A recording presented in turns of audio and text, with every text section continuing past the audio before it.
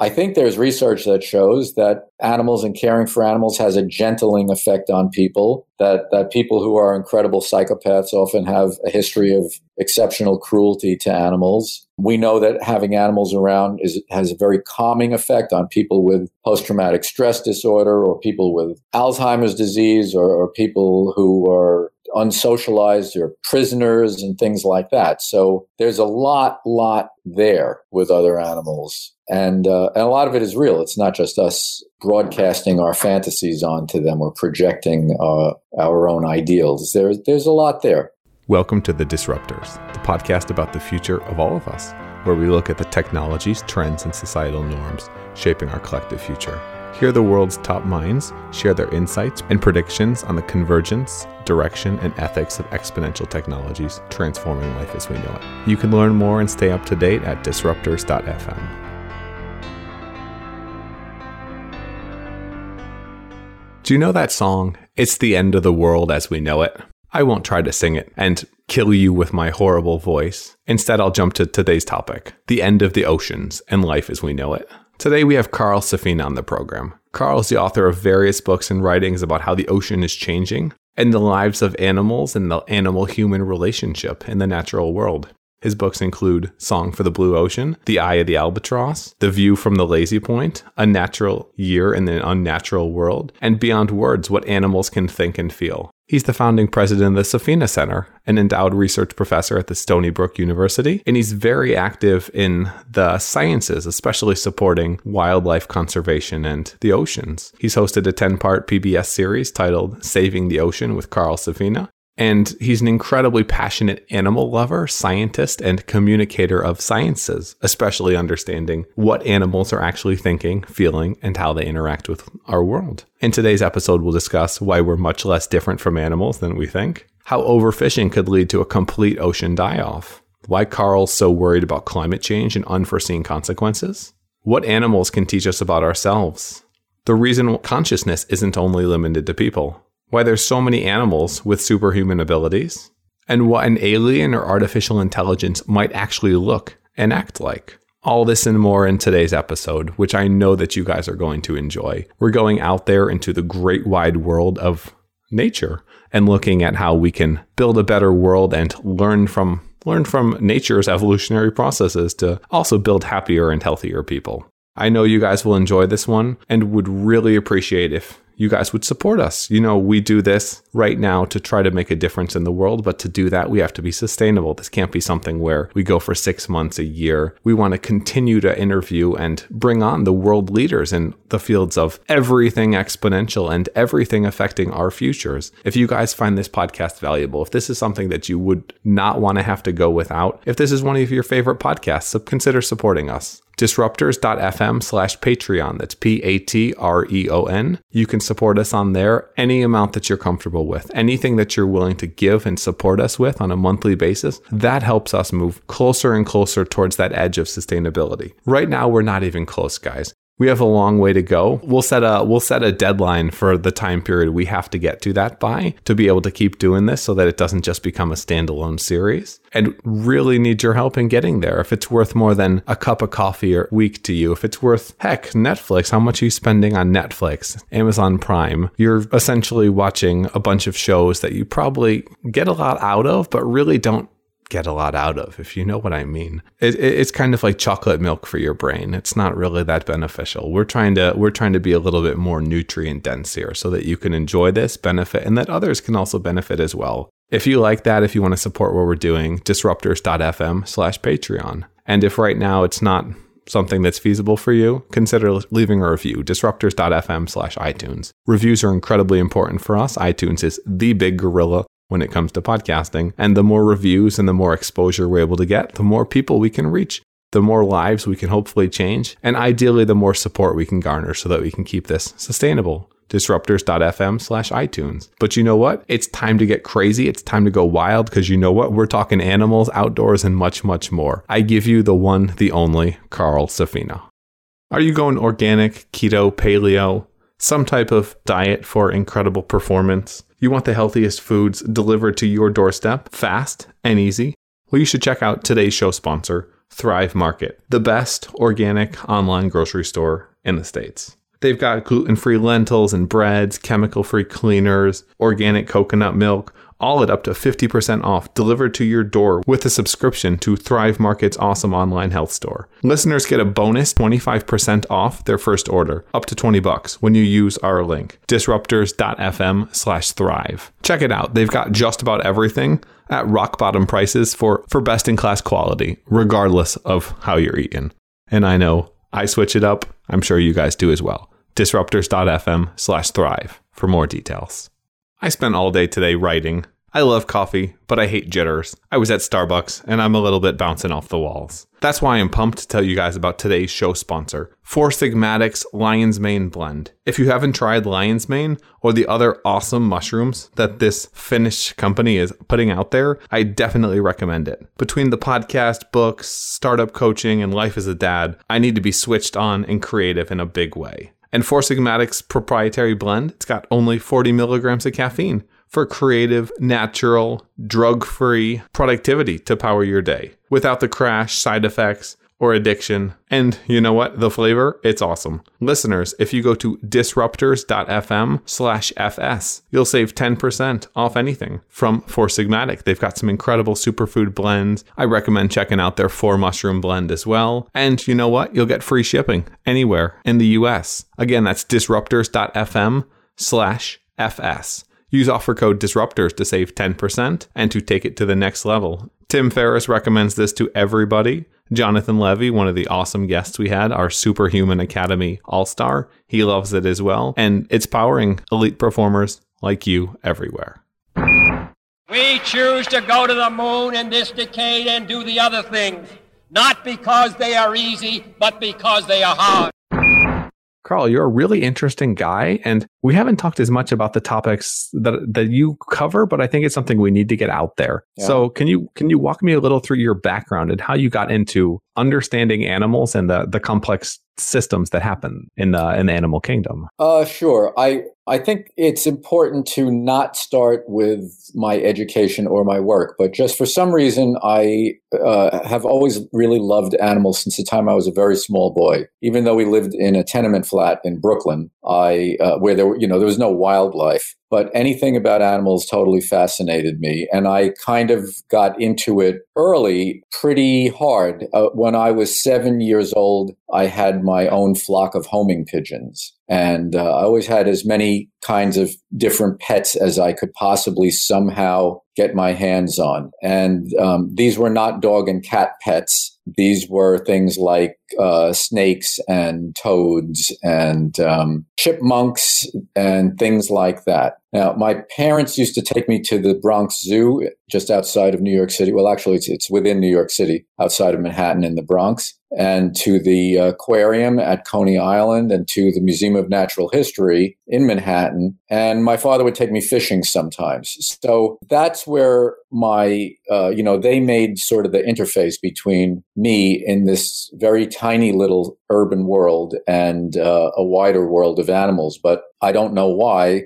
It's just, I guess you would call it a talent, something I picked up very, very easily and very quickly at a very early age, that I just really loved anything to do with animals and I wanted to have a lot to do with them. So those early experiences led to me, once we moved to the suburbs, we had a little bit more room. I would venture out on my bicycle and I would, I'd find the last remaining patches of woods that are mostly now office parks and housing tracts. But I'd roam around in there and I would make little terrariums, little things I found. And then, all of this interest and getting involved, finally, hooking up with some people that I found out about who did falconry or who did bird banding. All of this made me want to somehow turn it into a career, although I had no idea at all how one does anything like that. And I did go then to college and I got a bachelor's degree in environmental science and a master's and a PhD in ecology. I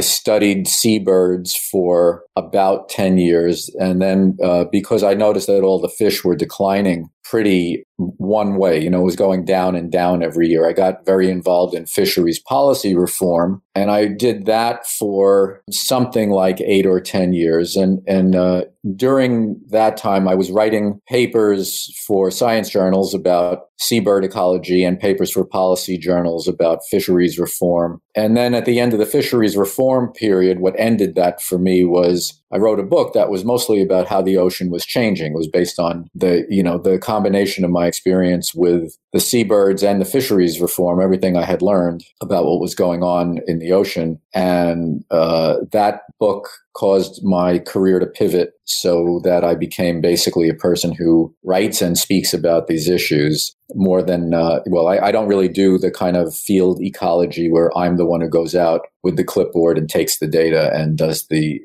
policy and the peer-reviewed journal articles. I now go out with people like that who are the best in their field in the world, and they are my guides and I am my reader's guide. And so I mainly write about these issues. Our relationship with the rest of the living world is my topic. Does it frustrate you that you lost that? Basically, I'm going to guess what happened is you became so important to the movement that you decided to focus on that rather than the hands-on work that you were doing before? Yeah, well, I have a huge cheat, which is that I go out with the best people in the world who are doing the hands-on work. And if I was still doing it myself, if I was lucky, I would have one very established field site and I would go there when I was in the field. But what I have now is I call people who I think are the best in the world, whose work most thrills me. They never turn me down. I don't know really why I'm so lucky, but so rather than being in the field with, let's say, the terns that I was studying, I go on a trip to be with sperm whales in the Caribbean. And then the next trip is to be with macaws in the Amazon in Peru. And then the trip after that is with chimpanzees in Uganda. I mean, that's literally what it's been in the last 12 months for me. Then I find out about a guy in New Hampshire who raises orphan black bears and rewilds them. And I call him, and the next week I'm up there with baby black bears. And then let's see what else happened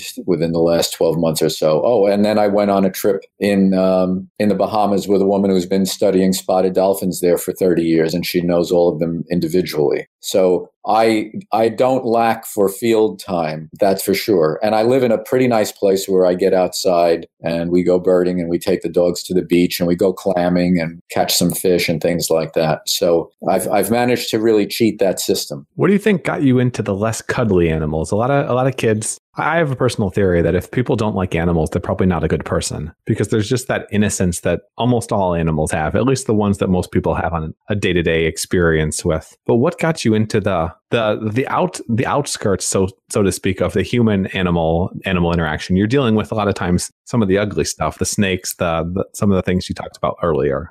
Yeah, that's something I never thought of in that way, and nobody has ever asked me that question. But my thing is that every living thing is beautiful, and there are exceptions to every rule. So I have to admit, naked mole rats, they are just flat out ugly. But I think living things are beautiful. So to me, let's just say something like a snake. To me, a snake is an absolutely fascinating thing. The way it moves, the way that it is smelling with its tongue, the different things that it can do. How can it live a life where it has no limbs at all and yet is a predator that catches things? How can it disappear in half a second when I have my eye on it and it just strikes the edge of a leaf and it's gone? So, I mean, to me, these things are incredibly fascinating. And actually, I always found, until the last few years where I've really become a totally sold dog person, I always found the domesticated animals, cats and dogs, to be boring because they were very, very people oriented. They were semi-created by people's idea of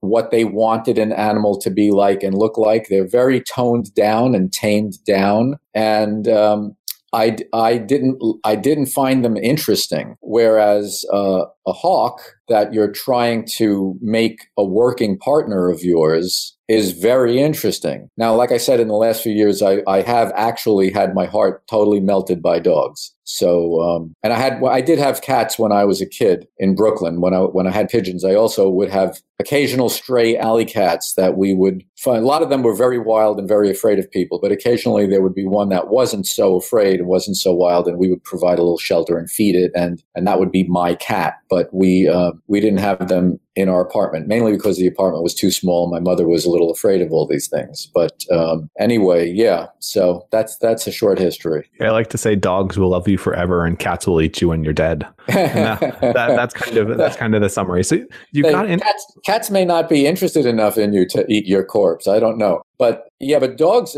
my feeling now about dogs is that they are actually the people we wish we could be. They have all of the good traits that we aspire to, and they don't have really any of the bad stuff. So I've done a 180 on dogs. Children before society changes them. Yes. That's kind of how I would analogize it as well. It's pure innocence, generally speaking. Mm-hmm. So you get into this work, and you said something about the ocean pulled you there. What was that? Oh, well, that's a simple and kind of, in a way, it's a kind of bittersweet story or sad story, is that I was living on Long Island, and every place I went where it was woodlands with woodland animals, woodland trees, woodland birds, woods, they would knock down all the woods. So I just got pushed farther and farther toward the shore. We lived about 10 or 12 miles from Long Island Sound. And now talking about when I was in my early to mid-teens and using my bicycle. So eventually I just wound up on the shore. It was my last resort. And I always did like fishing a lot. So I just if I wanted to be outside doing anything wild and unstructured,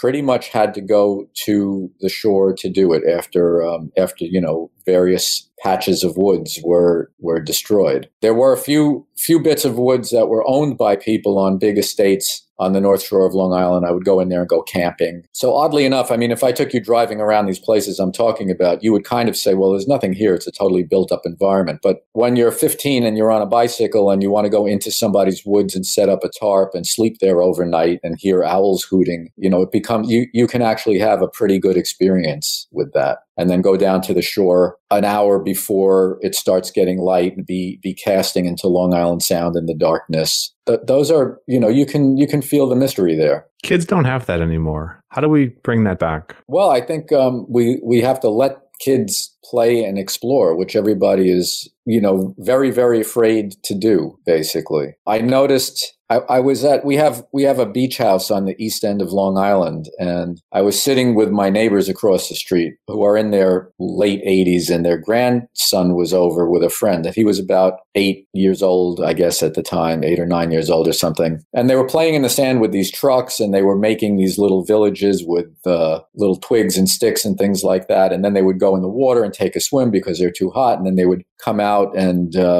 run down the beach and do something else with their boogie boards, and then they would come back and play with their trucks some more. And I couldn't take my eyes off of them. And I was wondering, why is it that I'm staring at these two little kids? And the reason was I realized I had not seen children playing in years. How do we handle that? I know society's starting to come to grips with some of the implications of technology. There's good and there's bad, but how do we create a better sense of balance? Do you have any ideas? Before we get to the how, let me just say one thing, and that is that I got an award a long time ago, and it was a conservation award. So there I am at this meeting with the other people who had won the same award, and after all the formalities, we're just sitting around dinner, and a few people pulled up chairs to the same table until we had about a dozen people sitting around the table just talking. And I turned to one person, I said, how did you get interested in nature? And he said, well, I lived right next to this national forest, and when I was a kid, I would just roam around in the national forest. And somebody else said, oh, well, I lived next to this place that was kind of like a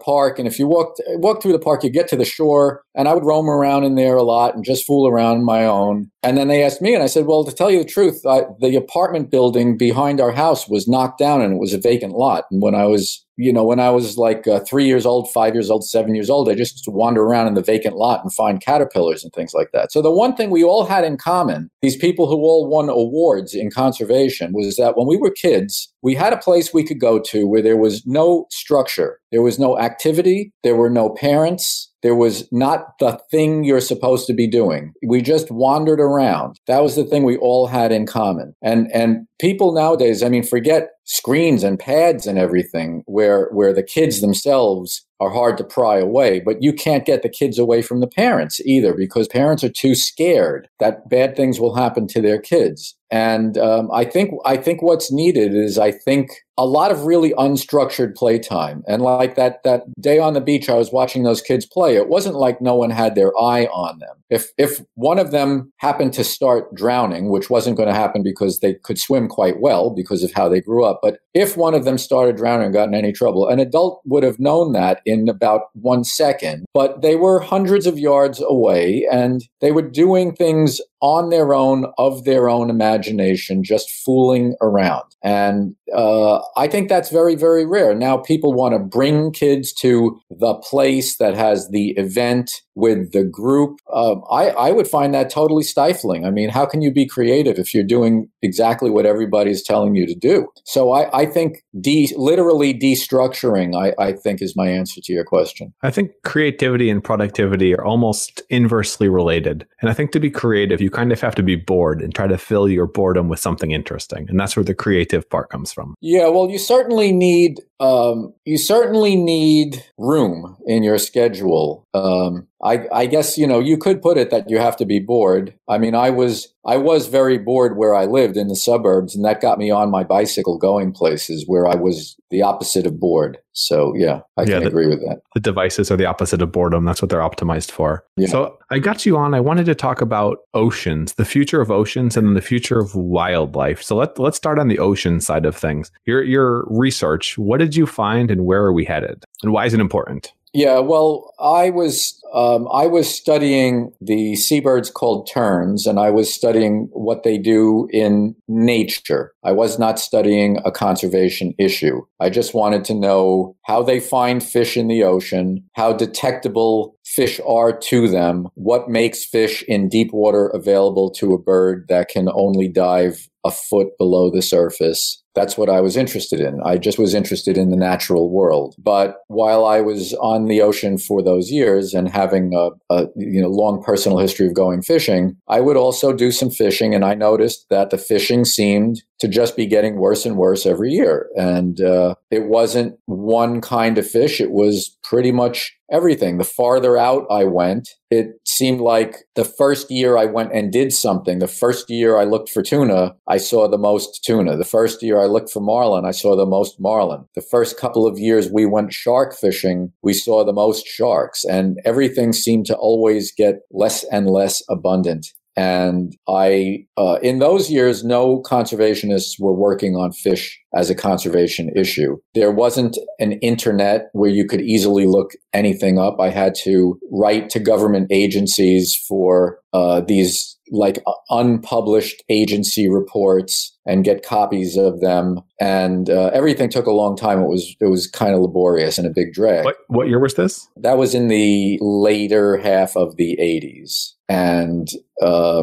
and the internet didn't become a functional, searchable thing until about the year 2000, really. So I did my entire first book. There was no internet to do any research with. So I had boxes and boxes of reports. I would go to the university library and I would look at all the relevant journals, and I would photocopy articles, hour after hour of photocopying. I'd bring them all home and I would work with them. So everything took forever. And I started to realize that these declines I was seeing were actually a worldwide phenomenon, which were not generally reported, and they hadn't really been put together. So that's what my first book became. It was a signal from the global oceans of widespread depletion due to fishing and due to coastal habitat loss. That's where we were. That's where we're headed. What type of percentage loss were we seeing on a yearly basis?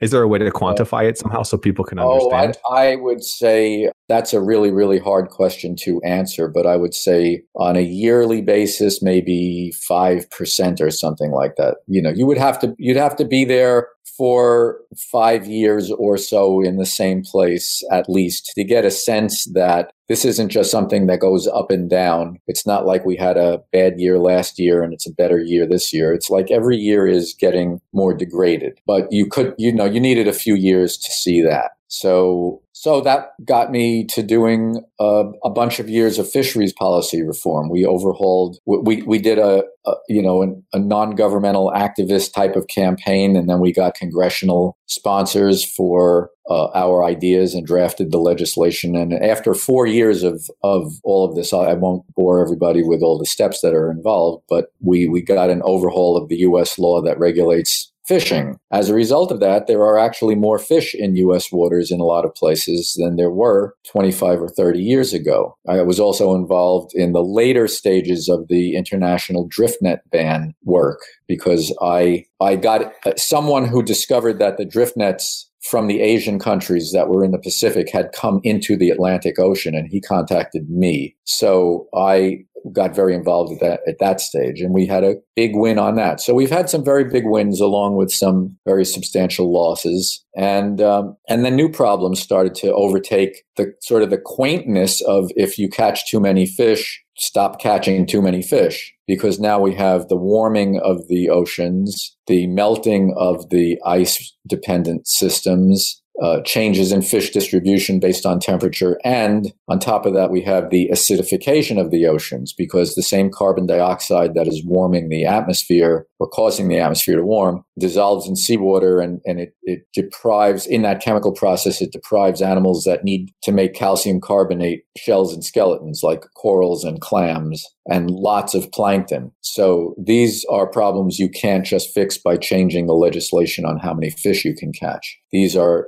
problems that the entire ocean system is being destabilized. So before we jump into the climate change effects, let's try to put this in perspective for people, because I think a lot of people, when they think about overfishing or factory farming or any other type of really resource depletion, they think about it in terms of, well, if McDonald's doesn't have food, I go to Burger King. What kind of time horizon would we have been looking at with the overfishing and then the general speaking destruction of fish population? Did you have any idea on that? Yeah, sure. Well, first of all, the only fix that we have is within U.S. waters, because we worked on the federal legislation. Around the rest of the world, there is a spotty patchwork of agreements, most of which don't work very well because people cheat and they're weak to begin with, and there's no good monitoring and enforcement. So we have global analysis that has told us that of the big fish in the ocean, like the tunas and the sharks and the marlin and the swordfish, those populations are down about 90%. And that happened since about 1950, when these fishing methods began to go out around the world. There are other ththings that happened in centuries before that, but they're regional. The largest volume fish landings in the world were for about 300 or 400 years, were in the New England and southern Canada region, and Georges Bank and the Grand Banks were those places. Those were being depleted slowly for centuries, but once pretty large boats with internal combustion engines started to work, which is like the 1920s or 30s, the depletion became more rapid. And then when the Soviet Union and the Soviet bloc started sending boats around the world, the depletion accelerated into a crash in those areas that had for 500 years been the most productive in the world, the New England and Grand Banks fisheries. And this is a bit like a flywheel. It's something where as it gets going one way or the other, it continues to accelerate. No, people have accelerated it. It's not that it's a self-accelerating system. It's that just as technology got bigger and more powerful, and they could drag bigger nets and set more gear, and there were more and more people people doing it, that caused the acceleration of it. It was just more and more. That's all.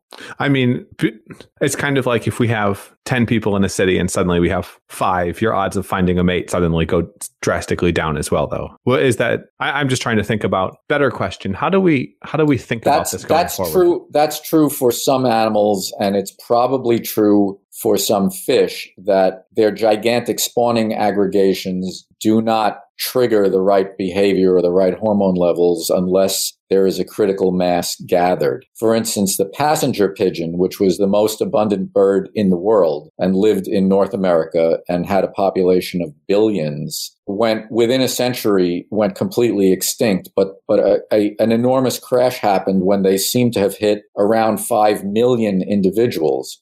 We would think of 5 million as a huge animal population right now today, but they, in their billions, they needed millions and millions of birds to gather before their hormone levels would kick in, that they would actually start breeding. So that may happen with fish, but whether that has happened is not really known. And what are the implications of losing fish and the future? I've heard by 2050 we'll have more plastic than fish in the ocean. Yes, well, there's another analysis that says that at the rate we're fishing, by 2050, we'll have no commercially valuable fish left. So 2050 is going to be a bad year in the ocean, according to these two analyses. And I don't really have any reason to doubt them, because, I mean, those are the trends anyway. If we don't do anything now and the trends remain the same, that's where the lines cross zero. Or in the case of the plastic, the line of the tonnage of plastic and the tonnage of fish cross each other. How do you think about clean meats and laboratory grown meat alternatives?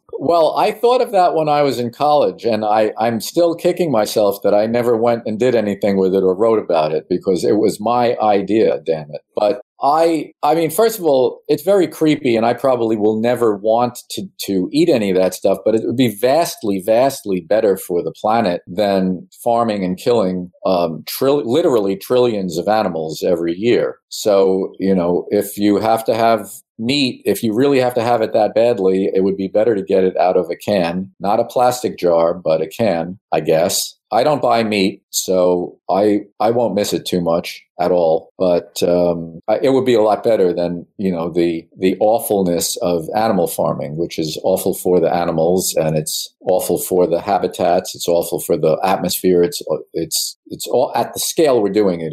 It's a horrendous thing, actually. It's pretty terrible. We go into more detail, guys. If you go to disruptors.fm and look at episode 2 with Mike Selden, he runs one of the leading clean meat companies, Finless Foods. They're trying to lab grow bluefin tuna. Tuna apparently is especially endangered at this point. Tuna are very depleted. Bluefin tuna are the most depleted of all the tuna. But, that is most people, they hear a thing like bluefin tuna and all they think is that it's some kind of food. But I know them as wild animals, and they are absolutely extraordinary creatures. For one thing, they get well over 1,000 pounds. I've been swimming with wild 1,000-pound tuna off Prince Edward Island in Canada, and they can go 50 miles an hour. You can be in the water handing them herring, and they will never touch you because they have such incredible control of themselves. They are warm-blooded fish, and they cross the ocean from one side to another during their migrations, and they live for decades. So something in a can, no matter what they call it, and no matter how much better it is for the rest of the world, will never be bluefin tuna to me. I think that's a good thing, though. I personally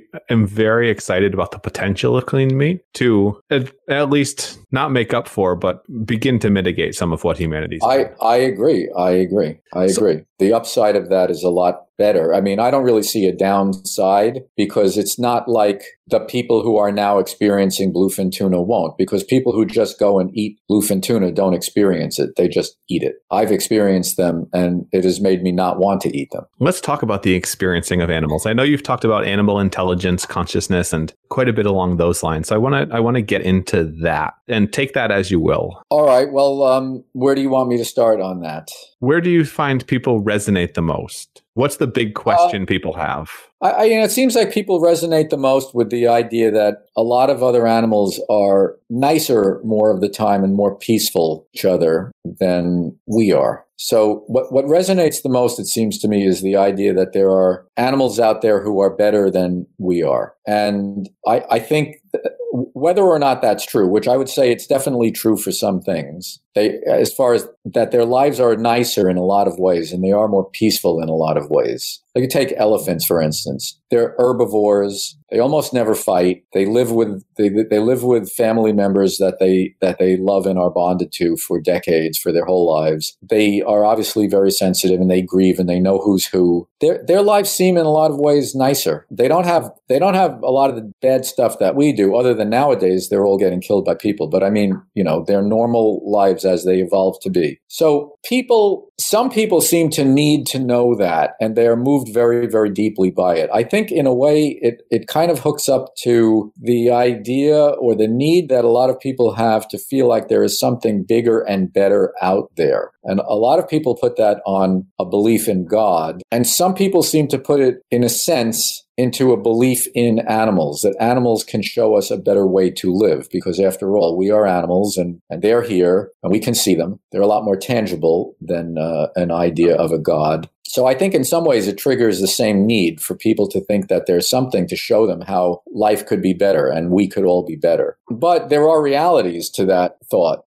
As I said, I think there are, in many ways, being an elephant is a better existence. In many ways, being a wolf means having a tighter family experience where everybody likes and depends on each other in your family. So I mean, you could go on and compare lots of species, lots of birds and things like that have interesting kinds of lives. Some of them seem to have not a lot of trouble finding plenty of food. They live in beautiful places. They have their ups and downs. They have their struggles too. But I do think that what resonates, I mean, I think that's why people who are really into dogs, for instance, are really, really, they really love dogs. I'm looking right at one of my dogs, the one I love the most, I have to say. They don't understand English, so the other two won't know what I just said. But this one is looking straight in my eyes, as she uniquely always does. And, she doesn't have a life that involves her killing anything or fighting for her existence or anything, but she shows that she is loyal, she's friendly, she's ferocious about guarding our place. She never wants to stay mad. She always wants to make up and reconcile. She always wants us to be on good terms. She always wants to get over anything bad that's happened. And it's, in a way, this is an ideal kind of creature that,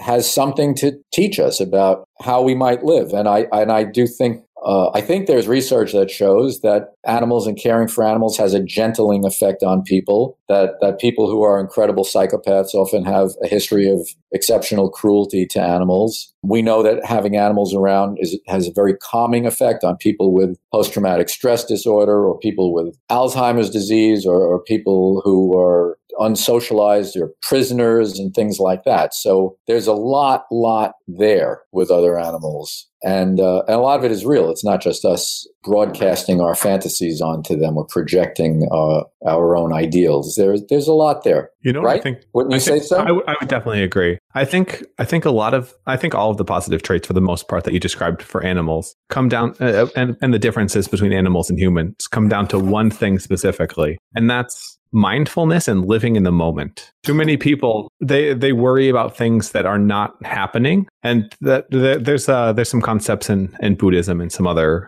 meditation and mindfulness type practices of, if you're just able to be in the moment, then you're living. And I think that's what animals do that people love so much. Yeah, is that they don't have something else; they're just there and present. Yeah, I think that there's a lot to what you just said, and I think that one of the greatest things that I enjoy about our dogs is that they do really just always love life. And you might say, well, what do they know about life? Do they know they're going to die? No, I don't think they know they're going to die. I don't think you have to know you're going to die to love life. I think they just love life. They enjoy things. They love running around on the beach. They love playing with each other. They love exploring new things. They just have these capacities to love being alive. And when you think about that, evolutionarily, you would have to have capacities to love being alive, because being alive takes work. So if you're not enjoying it, if you're not experiencing the pleasure of being alive, it wouldn't work out for you. It wouldn't work out for your lineage. You would probably go extinct. But there are a lot of people who I think, my guess is largely because we live such an incredibly artificialized existence where we have jobs and money to worry about and things going wrong with people in our family who are having problems and,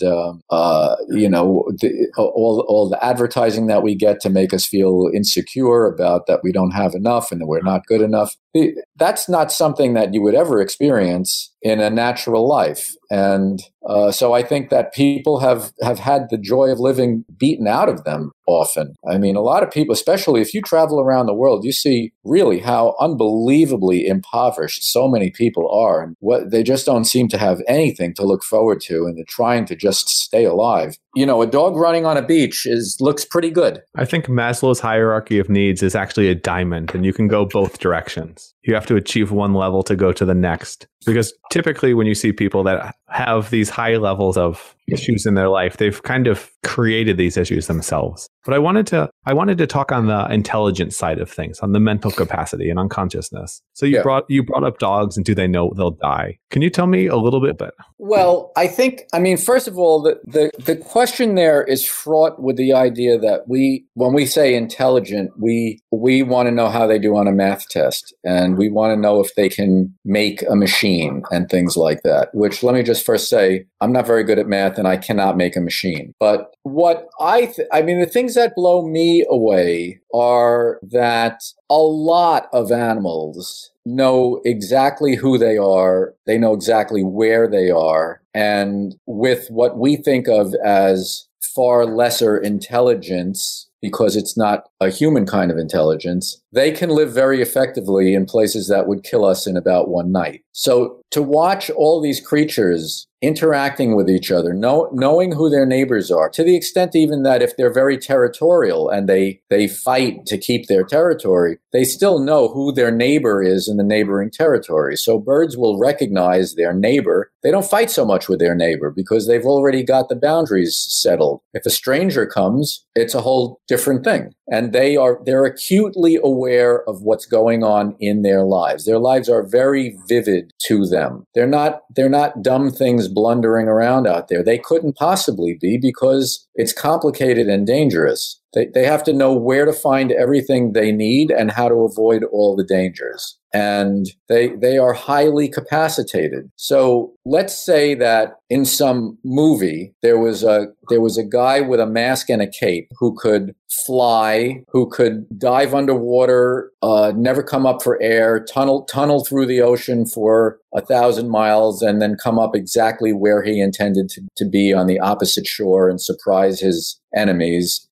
Individuals who could hear each other's voices from hundreds of miles away. We would call these things superhuman superheroes, animals that were 20 times as strong as the strongest man, right? They would be superhuman superheroes, but because they're animals, we don't care. Now, isn't that they're animals, or we don't want to think of ourselves as animals? It's because we insist on thinking of ourselves as the best at everything. We have one favorite story, which is we're the best and we're the only ones that matter. That shows us our lack of intelligence. It's not that we have to compare other animals to us in intelligence. We are far and away the craftiest things at manipulating stuff. And we can fabricate things unbelievably well. But as far as wisdom and understanding who we are in perspective or where we are on what kind of planet and what life is, we don't have a clue. And we refuse to even think about it because we have a story that we're sticking to no matter what. And that story is, this place was made for us. We are the best and we're the only thing that matters. Now, there's nothing true about that, but that's our story. So to suggest that, gorillas have a right to existence, or even to a lot of people that birds are interesting is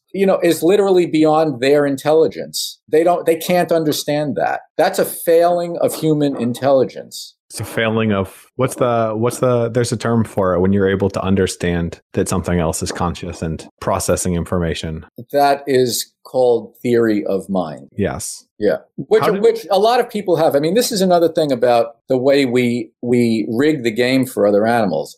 This phrase "theory of mind" was invented to describe an ability that macaque monkeys have. They're able to know that another monkey knows, and you can manipulate this kind of thing with experiments that show it and prove it. You know, we see if an animal hides something from another animal, but it doesn't hide it if another animal is not watching it, then it knows that the other animal is watching and can know and can want what they have, right? So that was invented, that phrase was invented to describe something that researchers had seen in monkeys. Within 2 or 3 years, all the literature was only humans have theory of mind. Well, what happened to the poor monkeys? Why are we so threatened that we can rob from the monkeys the idea that they know that another monkey can know what's going on? Why is that such a threat to us? It's a very strange thing. You know, there's a report that's not published yet. I saw an early copy of it saying that a kind of fish can recognize its reflection in a mirror and did the mirror mark test where they put a mark on, you know, you put a mark like you dab some makeup on a child's forehead and you let them look in a mirror. They rub the makeup off because they know that it's them in the mirror, right? It's a reflection of them, a representation of them. Well, up until very recently, only humans, apes, a couple of birds, and not every elephant has been able to understand reflection well. Oh, and dolphins understand reflection well enough to be marked and then try to rub the mark off itself. So there's a paper coming out saying that a fish did this in a series of laboratory experiments. Not only that, but if they take adjacent fish that fish have seen and become familiar with, and they take photographs of fish that they are familiar with, they won't attack the picture of fish they're familiar with. But if you distort the photograph a little bit so it looks like it might be a stranger, they'll attack the stranger. Well, I think that's very interesting. And I would say I never suspected that a fish could pass a mirror mark test. But the scientists could not get this paper published anywhere because other scientists are saying, no, this is impossible. A fish can't possibly do this. Why are they so threatened? If he said a gibbon did it, we'd say, okay, well, great apes and now lesser apes, gibbons can do it. Okay, great. We can understand that. But I mean, I wouldn't expect a fish could do it, but the fish did it. So is that a threat to me? No, I don't understand why people are so incredibly resistant to learning about the mental capacities of the other creatures that have been on this earth for tens of millions of years. Why do we have a problem with them? I don't have a problem with them. There's the true yet unfortunate saying that often holds: progress happens when the leaders die. Yes, one death at a time. Right. It's not one death at a time. Science, politics, right.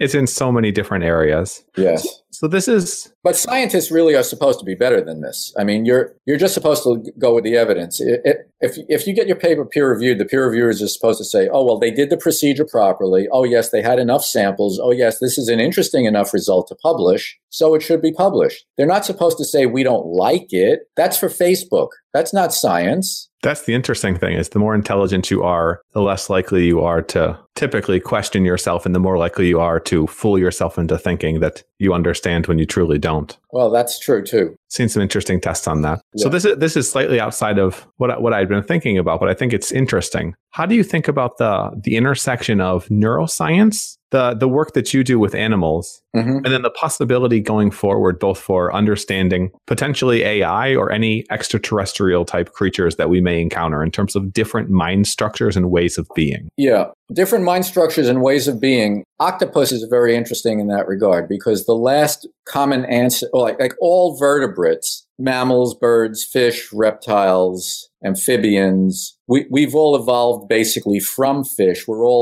all have the same nervous system that's all been modified. But octopuses don't have the same nervous system. They have the same DNA. They have the same basic life structure. They have the same neurochemistry. But the last common ancestor we had was a worm-like creature that did not have what we think of as a nervous system, or a central nervous system anyway. And octopuses don't really have a central nervous system. They have 8 brains. There's a lot about them that's rigged very, very differently, and yet we can recognize the intelligence in one another. They recognize different humans. Sometimes they like certain people and they dislike certain other people. They're very crafty about manipulating jar tops, and they escape their tanks. They know that they're trying to get away. And when we see an octopus acting with its intelligence, we recognize its intelligence. And I think that that's the closest thing on Earth to meeting an intelligent alien. I think intelligence can recognize intelligence pretty well. You could probably be fooled in that regard, but if it's genuine, I think you would recognize it for what it is. And only if it's less than you. If it's greater than you might not be able to comprehend what you're seeing. Oh, I don't know. It depends how much greater. I know some people who are a lot smarter than I am, and I recognize them for what they are too. So maybe you're right. I think it would depend on how different all of it is and how different it operates. But if let's just say that it's possible that in the universe there are constraints with how life can be, because the chemistry and the elements are the same throughout the universe. The source of energy is the light that comes from stars. So let's just say that there might be constraints to what life can be, and that it has to be material, and it has to be chemical, and it has to have a signaling system. It may be that we could recognize any one of those things if we came upon it. I don't know, but I think that's a plausible possibility. How would you suggest we best make humanity understand the differences between inherently what we are and what the rest of the world around us is? For instance, I know the statistics are slightly flawed. Chimpanzees being 1% different than humans. You can repeat and copy paste some codes of DNA, and the percentages are actually much larger. But what if we were to find species that much greater, so to speak, than us in intelligence? Is there a way we could somehow get that to change the way people think about other animals here and now? Well, I don't think it all has to do with intelligence. And I think that this is the basis of what our problem is that we play a game as the major manufacturers of the world. We play a game that they have to answer our questions. And we just don't have the perspective that would give us the humility to say, oh, we recognize that we are all kin, that life is one, and that the only kind of ethical approach to the living world is to make sure we can all continue this living journey. That's the realization that tribal people intuitively had, because they could easily see how so many animals had capacities that were lesser and greater than humans had. That's why people would try to transform themselves into jaguars, or why they would worship killer whales, or not worship them in the sense that we worship a god, but that they would want to acquire the enormously superhuman ocean hunting power of these awesome creatures. But basically, firearms tilted the balance of killing power so that we lost our respect. We just lost our respect for the living world that for hundreds of thousands of years humans had, right into modern times. And then it just changes things so much. What, outside of your work, what technology are you most excited about, and why? Outside of my work, what technology am I most excited about? Or change, or innovation, or direction? I mean, let me just say, I love my laptop and I am awed by my smartphone. But those things don't excite me for the following reason. And that is that I live just fine without them. I know the difference. I know what it was like, and it was fine. So I find ethics exciting. To answer your question directly, what I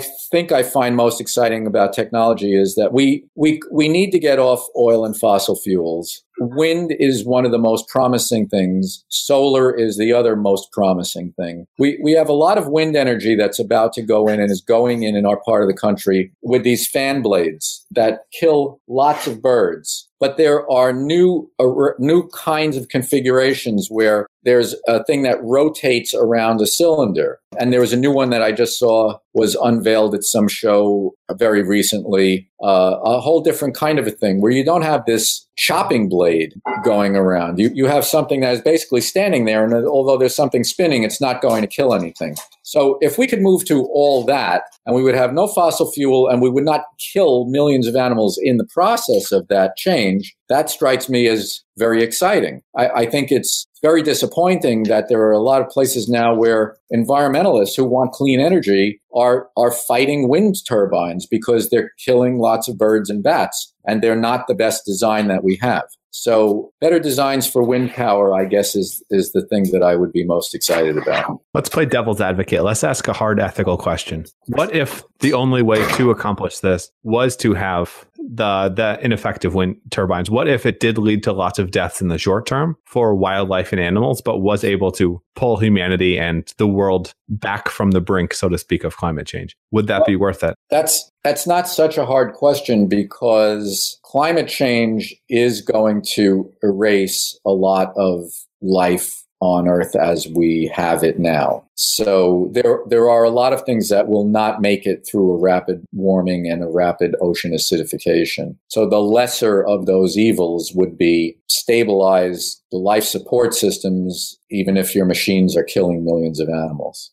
Okay. What are the implications of the ocean acidification other than the destruction of coral? Well, it's the destruction of coral and a lot of the plankton that is the basis of the entire food chain. So you're going to have, the ocean will be producing less food for animals of all kinds. And that means that populations of fish and birds and turtles and everything will decline enormously in proportion to the decline of the basic animal foods of the ocean, the animal plankton and some of the plankton is not even what we would call animals. So that's one implication. The other implication is that everything has to balance the pH level of its blood. And if the ocean gets more and more acidic, then your body, if you're an ocean living animal, your body will have to spend energy constantly rebalancing or trying to buffer the pH of your blood. So that will draw from what you already are using to just stay alive. And a lot of animals exist on pretty thin margins. So that will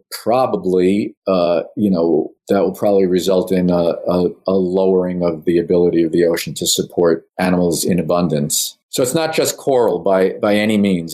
The coral are the biggest, most visible structures. And there are a lot of reefs now that are really stressed, or some have died because of the warming that has happened, and also because of the overfishing that has happened. Because without the grazing fish that eat the algae off the coral get overgrown by algae and the coral die. So there's a lot of that happening already. There's a lot of weakened coral that is not growing as fast because of the acidification. But it's the whole first rung of the food web that is the main problem with ocean acidification. So realistically, there could be a ripple or a shockwave that more or less killed nearly everything in the ocean very quickly. Yes, to put it simplistically, yes. Okay. So that is a very serious problem. What is there something else that you'd want to leave people with? A quote, a call to action, anything at this point? Well, I mean, I know this is not exactly write your congressman, but we have these things called the laws of physics. And they're called the laws because everywhere in the universe that we can observe them, they're the same. The speed of light is the same. Gravitational forces are the same. We have certain ways that subatomic particles interact. They're the same throughout the universe. Those are called the laws of physics, or the laws of nature. Anything that doesn't obey those laws is called a miracle. If you look across the universe, there's no other life that we see. So at the very least, life is a very rare thing. It's possible, it's very unlikely that we're the only ones. So far, that's a possibility. But at the very least, life is a very rare thing. And one of the laws of physics is that the universe tends toward disorder. Energy dissipates, matter gets less organized, the universe gets farther and farther apart. That's one of the basic laws of the universe. Well, life does exactly the opposite. It's self-organizing, self-perpetuating, it's self-complicating. Life is a miracle. This planet is a miracle. And that's how we should live in it. I think that's a super, super important takeaway for people. We only get one shot on this game of life, and who knows, maybe all of us combined are the only shot that the universe has. It kind of helps you put things in perspective. I think nature can do that as well. When you realize that you are just some tiny little person on a tiny little rock on a tiny little spinning area of a tiny little. It's humbling. The thing about that kind of humbling is that's the basic feeling of the religious experience. And when you realize that you're this little small thing, the implication is not that you're little and small, it's that you're part of something enormous. And that's what life does. That's what life tells us. That's what being outside in nature and paying some attention to the extent that our little senses can do that. That's the feeling that we get, is being part of something vast in space and vast in time. Not just, oh, I'm little, I'm insignificant, but I'm a part of something vast. The bigger picture. We all contribute to it. Carl, I think you're doing a great job. I know you've got a lot going on. It sounds like some awesome dogs as well. Yeah. What type of dogs do you have? We have a brown one and a black one. They are both mutts from the pound. One is a retriever mix. One is a border collie-ish kind of a mix. And then we have this new one that you hear barking that is actually a pedigree dog that we just took from some elderly friends of ours who had her in a New York City apartment, and it was not the right dog for them at the right time in the right place for them. So we just have had this dog for less than a week, and we're all getting adjusted to one another. That's how it works. It's always the growing pains, but yeah, she's a mini Australian Shepherd. That's what she is. Yeah. Yeah. So yeah, sorry about the occasional barking, guys, but this episode's about nature and animals, so you're going to have to deal with it because it's perfectly fitting. Carl, this was a lot of fun. It was definitely informative for me. I think it was for a lot of people as well. Okay, where's the best place for people to learn more about you? Well, carlsafina.org and thesafinacenter.org. The Safina Center is my not-for-profit group. So awesome. Yeah. Keep up the incredible work. And thank you. Yeah, if you guys are interested, reach out. I'm sure they could always use help and support with trying to make the world better, especially for, well, all of us, because that's kind of how it works. We're playing a game and we're playing it all together. Great. Well, thank you very much. It's a good note to end on, and I really appreciate being here with you this hour. Awesome. Thanks. Okay. Take care. If you want more of the Disruptors, you can subscribe to the podcast on iTunes or go to disruptors.fm, where you'll find tons of audio and video interview stories with leaders in the fields of genetics, cryptocurrency, longevity, AI, space, VR, and much, much more. You can also follow me on Twitter @MattWardIO. If you enjoyed the show, please leave a quick review on iTunes at disruptors.fm/iTunes to help more people discover the podcast and help us make a bigger impact.